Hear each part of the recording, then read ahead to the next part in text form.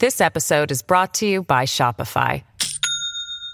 Do you have a point of sale system you can trust, or is it a real POS?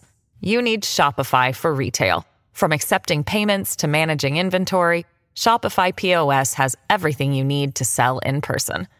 Go to shopify.com/system, all lowercase, to take your retail business to the next level today. That's shopify.com/system.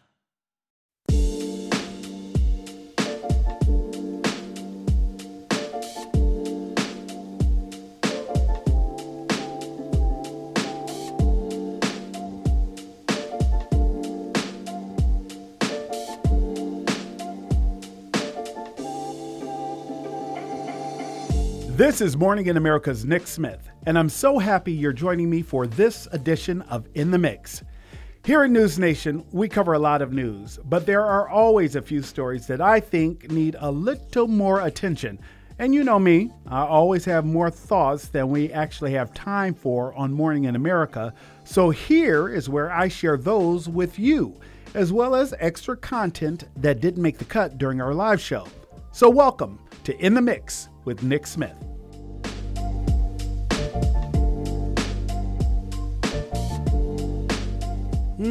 Once again, it is warm outside in Chicago, but not too warm.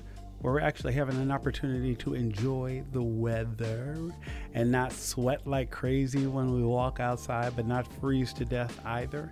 I personally think, that the September-October timeframe is literally the best time of the year to be in the city of Chicago. And it's because of that, I think a lot of it has to do with why we have all been so chipper and happy in the newsroom. There's been a lot of things happening, but we've all just had an opportunity to kind of share and reflect this week, and it's just been a lot of fun. And I do believe that the weather plays a large role in the energy that people walk into the newsroom with, particularly if it's feeling good outside. When they walk outside, they feel even better that the day is over. But one of the things that continues to make me feel good every time that I'm walking in and out of here is because I get a chance to think about some of the stories that I think might be great for In the Mix this week. And one of them, believe it or not, was a story that I said, this actually deals with addiction, but I think it's a positive story, and I want to share it. And that's the Food and Drug Administration approving the selling of Narcan over the counter. Well, Nick, why is that a good news story? I felt like it was great to share because I too was torn about whether or not I thought Narcan over the counter was even something I'd be remotely interested in until I spoke with Dr. Kristen England. Now, she talked about why it's important that the expanded availability of this drug is so important to so many people, and why it's just such a great thing to have, and why everyone, she says, should be carrying Narcan. Well, starting today, millions of Americans will be able to buy the overdose antidote Narcan without a prescription. It's the first time the life-saving drug is available over the counter. It's less than $50, not exactly cheap, but advocates of Narcan say that's a small price to pay for increased access. But some critics argue that price point could place the life-saving drug out of reach for those who may need it most. More than 100,000 Americans lost their lives to the opioid epidemic in the past year alone. People like Hassan, who died after a drug overdose. His mom, Carolyn, shattered by the loss. Families are being hurt. Mothers crying about their children. I'm devastated about my son. Illicit drugs like fentanyl continue to flood the streets in cities across the country. It literally can save someone's life in a matter of minutes. But now, a game changer, with the first opioid overdose treatment being sold without a prescription, putting a life-saving drug in the hands of many. Having access and having more people have access, naloxone will help save lives. At less than $45, Narcan can be bought online and in drugstores. Customers may have to pay out of pocket. That's because insurance companies don't usually cover the cost of over-the-counter drugs. But some insurers, such as Blue Cross, Blue Shield, and other Medicare and Medicaid programs, say they will continue covering Narcan. The so-called public interest price is lower, $41 for first responders, local governments, and harm reduction organizations that offer treatment for free. And joining me to talk more about this is infectious disease specialist at the Cleveland Clinic, Dr. Kristen England. Dr. England, good morning. Good morning. You know, Dr. England, I had an opportunity to research and report on this story about the over-the-counter availability of Narcan in this nasal form. It sounds exciting to me as a layperson who has seen this problem firsthand in cities like San Francisco. But I want to know from a professional, what are your thoughts on Narcan being sold over the counter? Do you think this will be a game changer that everyone is hoping for, or is this a problem? This episode is brought to you by Shopify. Do you have a point of sale system you can trust, or is it a real POS? You need Shopify for retail. From accepting payments to managing inventory, Shopify POS has everything you need to sell in person. Go to shopify.com/system, all lowercase, to take your retail business to the next level today. That's shopify.com/system. Oh, I think the over-the-counter availability of Narcan is an absolute lifesaver. I think for many years, it's been a barrier for people to either need to get a prescription, go to their physician and get a prescription, take it to a pharmacy, maybe be afraid that they're going to be judged for their need for getting Narcan. So any way that we can get this to the people in need is important. I've carried Narcan in my purse for the last 6 years. I sent my kids off to college with doses of Narcan in case somebody in their dorms had an overdose. It's so important. You can save a life with minimal training. And it is so important that we get this word out. It needs to be cost effective, but there are also programs in many areas where you can get it for free. Project Dawn here in Ohio offers free training and free doses of Narcan. And I checked in the Chicago area, you can get doses of Narcan at the public libraries. More and more places are offering that. So please check in your local area to find where you can get free doses of Narcan. Dr. England, I have to tell you, the minute you told me that you were carrying it around in your purse, I jumped back a little bit. I'm like, what is she doing carrying it around in her purse? Is this because the idea is that any one of us at any time could chance upon someone in need of medical assistance? Or are you saying that this is something that, Nick, I keep in my bag because I also want to let people know how easy and effective it can be used?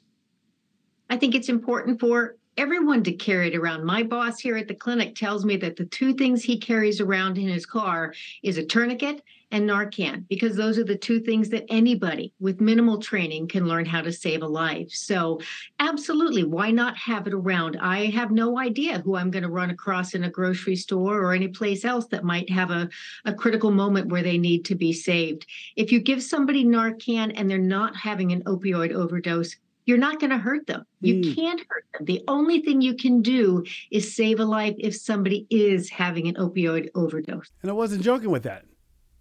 Not joking at all. I have every intention on adding that to my emergency kit. You know, one of the benefits that I have working in television news is that we all are encouraged to carry a first aid kit of some kind and an emergency kit for on the go. Should we be called up for breaking news, we need to be ready to go and ready to roll.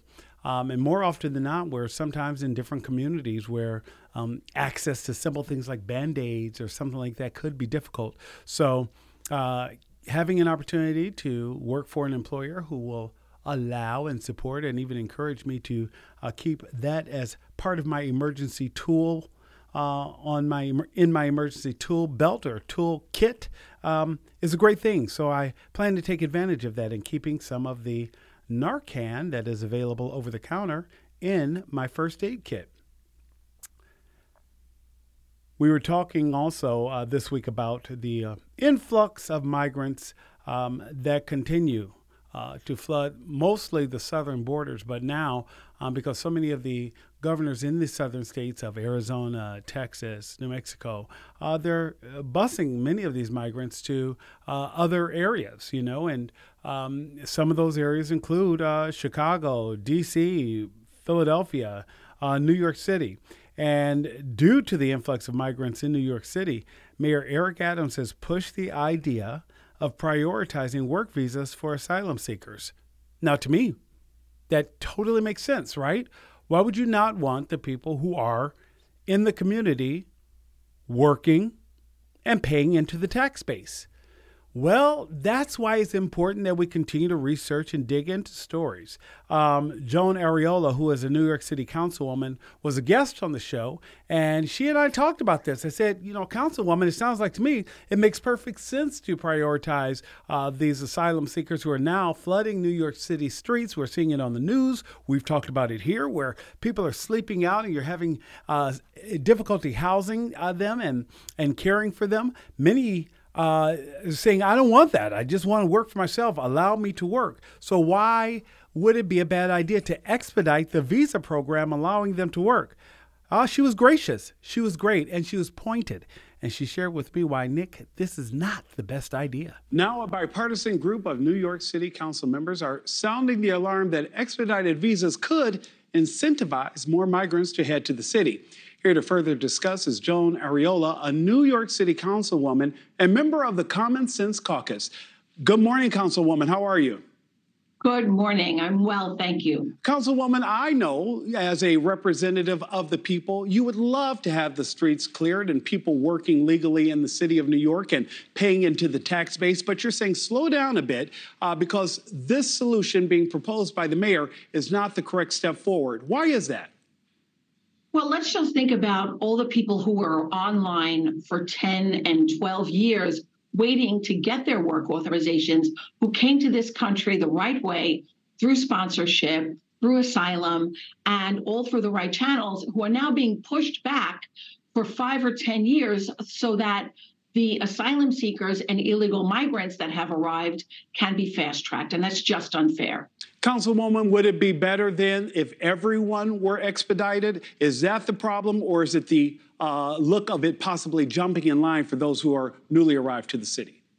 It's 100% the look of jumping in line, because it is jumping the line, and that will incentivize others to jump the line, and that's unfair. We've had people who've come here, tens of thousands of people who are waiting, going through the right channel, spending thousands and thousands of dollars on legal fees. We work with CUNY Citizenship now, and what we're seeing is people who have been almost to the point of receiving their working visas, a green card, or their citizenship are being pushed back at the very least 5 years before they get that status. And it's completely unfair. And it will just cause the migrant crisis to increase. Now, we have asylum seekers and then we have illegal migrants.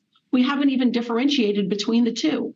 Instead of expediting work permits and work authorization, the Biden administration should be expediting judges to see these cases, see who's an asylum seeker, see who needs to be deported, and who's here illegally. And in a recent statement by the Common Sense Caucus, it reads that expediting work authorizations would essentially allow migrants to, quote, cut the line. How so if there are several other pathways to citizenship that do the same thing?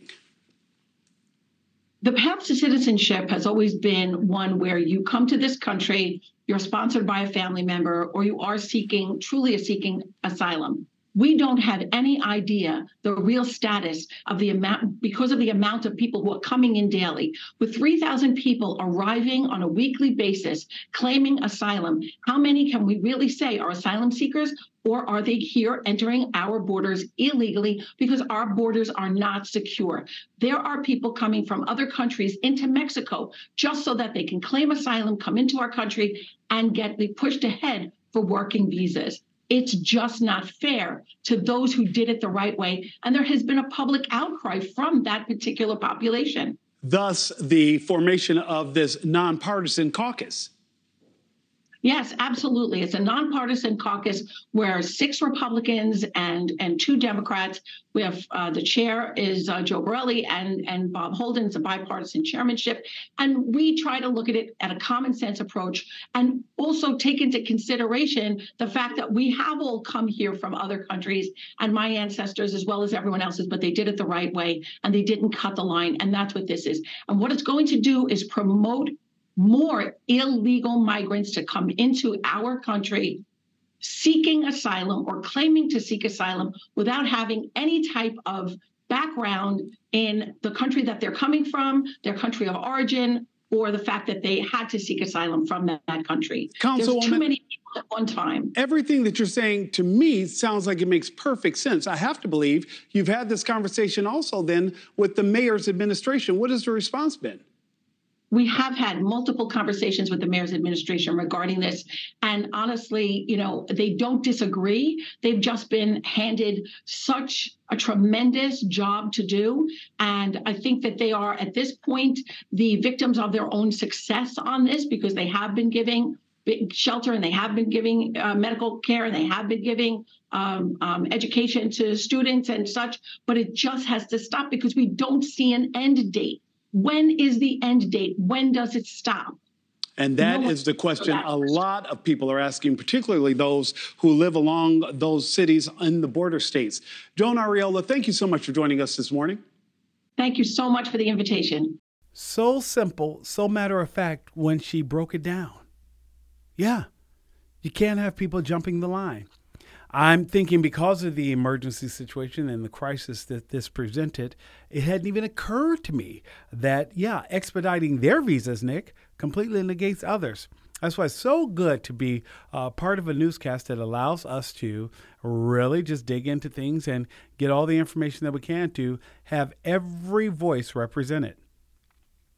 The voices also being represented are some of those who are still struggling to recover after Hurricane Idalia ripped through Florida's natural coast, including the town of Horseshoe Beach.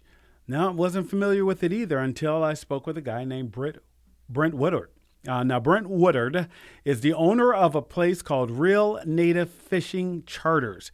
Well, what is that? Well, he makes his living on tourists coming to town wanting to go out on the fishing boats and take their families out and bring in these huge casts, catch a fish and have a great time doing that. But it's hard to do when a hurricane has come through, decimated the community, and destroyed the infrastructure around your business. So he's like, hey, yeah, we understand that people may not want to come to the area right now because it has been decimated, but I'm telling you, we need people to come to the area right now because it has been decimated.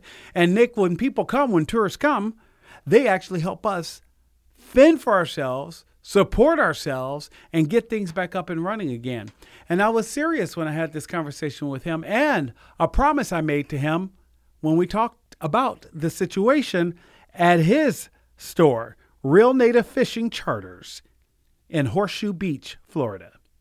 Well, a new report found that private market insured losses from Hurricane Idalia are set to be somewhere, get this, between $3 and $5 billion. The numbers are estimates of losses caused by winds, storm surges, and precipitation. The report was released Monday by the catastrophe risk model business of Moody's.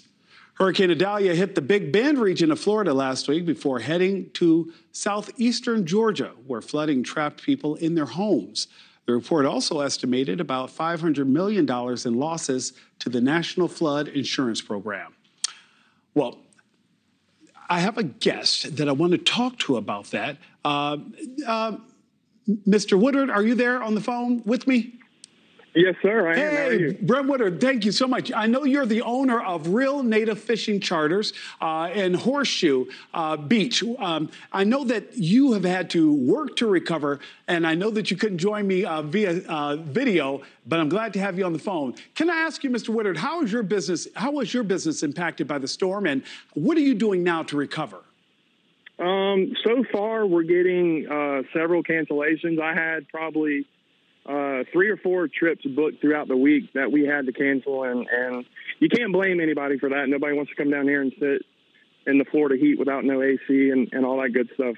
And as far as trying to recover, it's just getting everything back going again, getting the power up and running, and places where people can stay, and all that good stuff. Does it look like power is being restored in your area? We just played a soundbite from Governor DeSantis talking about how crews have continued to work around the clock and how many of the customers have had their power restored. Yes, sir. Directly in my area, it has. Horseshoe Beach, I know they're bringing in more generators today.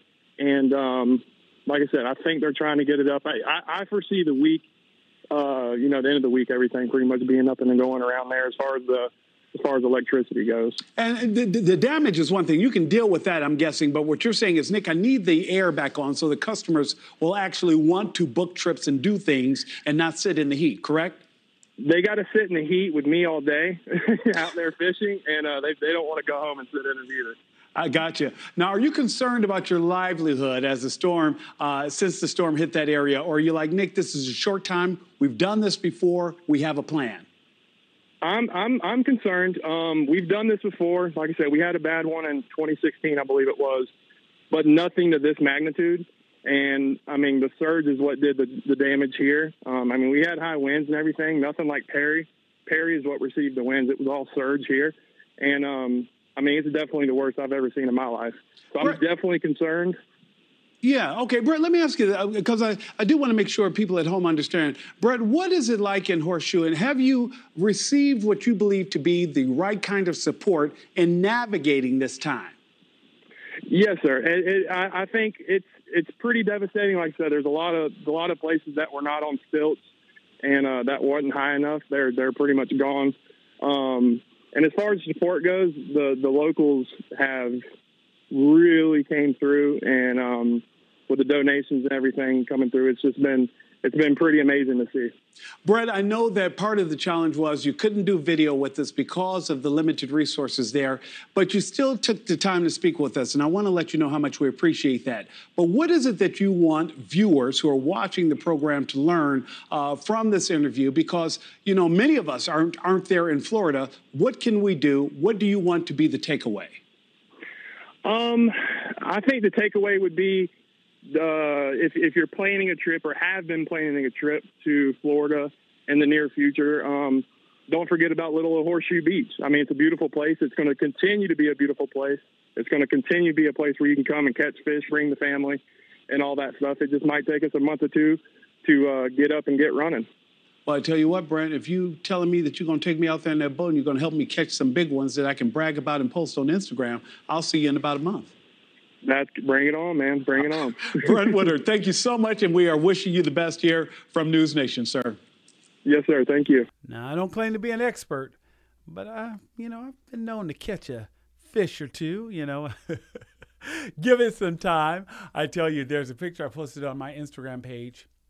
You can always go to my Instagram at nicksmithnews.com. It's the same with X, or formerly Twitter, Nick Smith News. I don't change anything. Everything is Nick Smith News. Keep it simple. Keep it, direct. But on my Instagram at Nick Smith News, there's a picture that I had there of Chris Cuomo and me. Chris had gone fishing, and Chris had caught this big 14-foot salmon or something there. And then I caught this little 8-foot bluefin. No. That's not true. That's not true. It was actually, come on, I just had this. Because again, I'm not I'm not necessarily the avid fisherman, but I go out on the boat with friends when I'm in Cape Cod, and they have a boat, and my sister, she has a boat, so we go out and we do this whole thing. Tiffany loves it, and then she cooks up the fish, and we always do this right at the 4th of July, because on the 4th of July, she has a big blowout taco with the fish that we've caught in the Cape. So mahi, and all this other fish that we have. So Chris had this big tuna or whatever. I think it was 14. It was ridiculously huge. But I had some little 4 or 5 foot fish that I caught.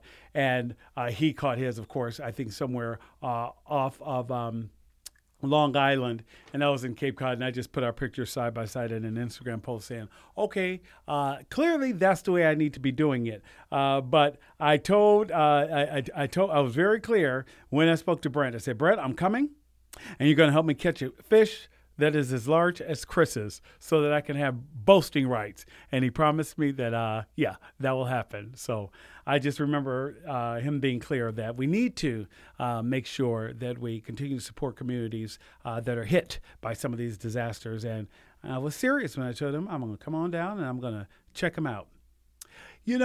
There is a story this week that I just loved.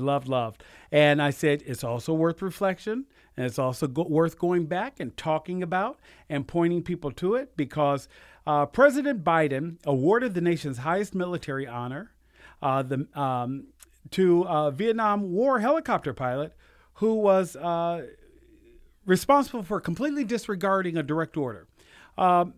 Retired Army Captain Larry Taylor, who is now 81 years old, flew his Cobra helicopter in a firefight to rescue 4 U.S. troops who were surrounded by the enemy in Vietnam. This is in 1968. Let me be very clear. Cobra helicopters are not meant to zoom in and pick people up. This guy knew that his fellow soldiers were surrounded. They had called for help. He was the closest one. He took off middle of the night, could not have them send up flares, because he's like, if you send up a flare, the enemy's going to know where you are. So they had to do a quick radio transmission. He swoops in, the guys hold on to the legs of the helicopter, and he lifts them out. Well, President Biden had an opportunity to reflect on his story and award him the military's highest medal. And again, this is President Biden awarding retired Army Captain Larry Taylor. They're inspired by his story, and they will be. But how? By how he refused to give up, refused to leave a fellow American behind, refused to put his own life above the lives of others in need. When duty called, Larry did everything to answer. Love it. Captain Taylor, sir, thank you for your service. Love it. Going to close out on one that I think you have to just, you're going to have to go to our website to look at some of these, because I think it's just a lot. This, I spoke with the guy who is the editor for the Guinness World Records. They're launching the 2024 version this week. The Guinness Book of World Records for 2024 launches, and Craig Glenday is one of the editors, and he just shared with us this morning a few of the world records that you will discover in the book. Now, they pride themselves on many never before seen things, and some of them are just over the top, literally. So you've seen me, you know me. What if I told you that one of the people who is recognized in the 2024 Guinness Book of World Records has an afro that made it into the Guinness Book of World Records? Why? Oh, because it's that big. That afro is literally that big. Here's my interview with Craig. All right, welcome back to Morning in America. Thousands of people who have out-of-this-world talent strive to make it into one of the most recognized books in the world. You'll see everything from the strongest to the strangest to unique talents you've never witnessed. And you can find it compiled in one place, the Guinness Book of World Records, the new 2024 edition of which launches today. Here to give us a sneak peek is the editor-in-chief, Craig Glenday. Craig, today is the global launch for next year's book. What are some of the most exceptional entries you can tell us about here on Morning in America? Well, I have to say thank you to our American record claimants, because we have some fantastic records this year. We have a new largest afro. This is from Amir Menendez of California. This is an afro it's so big. If you imagine this, it's, around here, it's 8 to 8 inches. It's like over 7 foot in circumference of hair. We have another hair record. Tammy Manis of Knoxville is the first person ever to hold a record for having the longest mullet.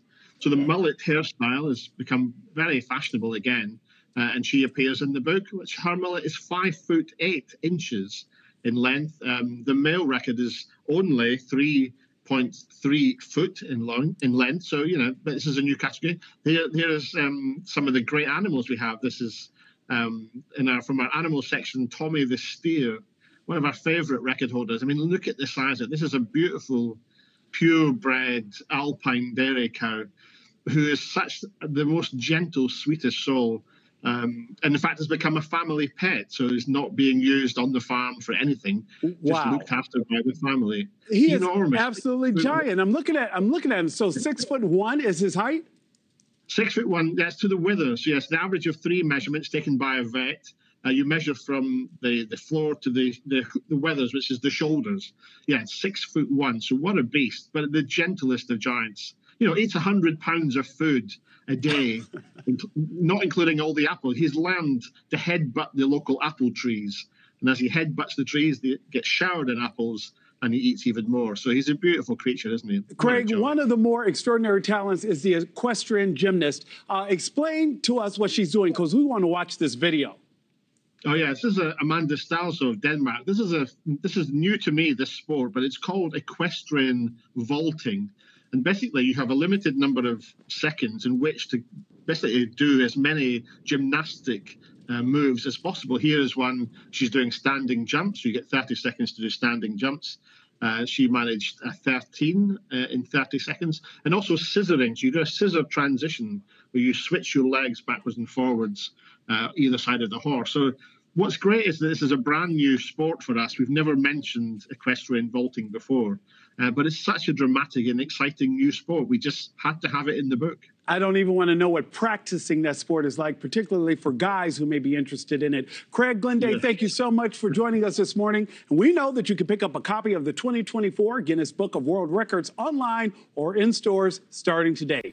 I love stuff like this because it's just a lot of fun. And again, you'll have to go to our website to actually see the acrobats being performed, the acrobatic feats being performed while riding horseback. Yeah, no. At one point, the gymnast flips upside down and does a full split on the back of the horse.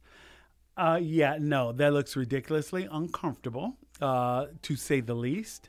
And my question is, how do you practice that and practice it well? Well, clearly, when you do, you make it into the Guinness Book of World Records. Hello, because that's exactly what happened here. Listen, these are some of the things I think are just so much fun. I love it. Keep the story ideas coming. I am seeing your emails. I love that. I love hearing from you, and I love the feedback. You guys, each week, I hope to bring you some of the stories that just stand out to me. And these were some of the stories this week that I thought would leave a smile on your face. I'll see you again soon.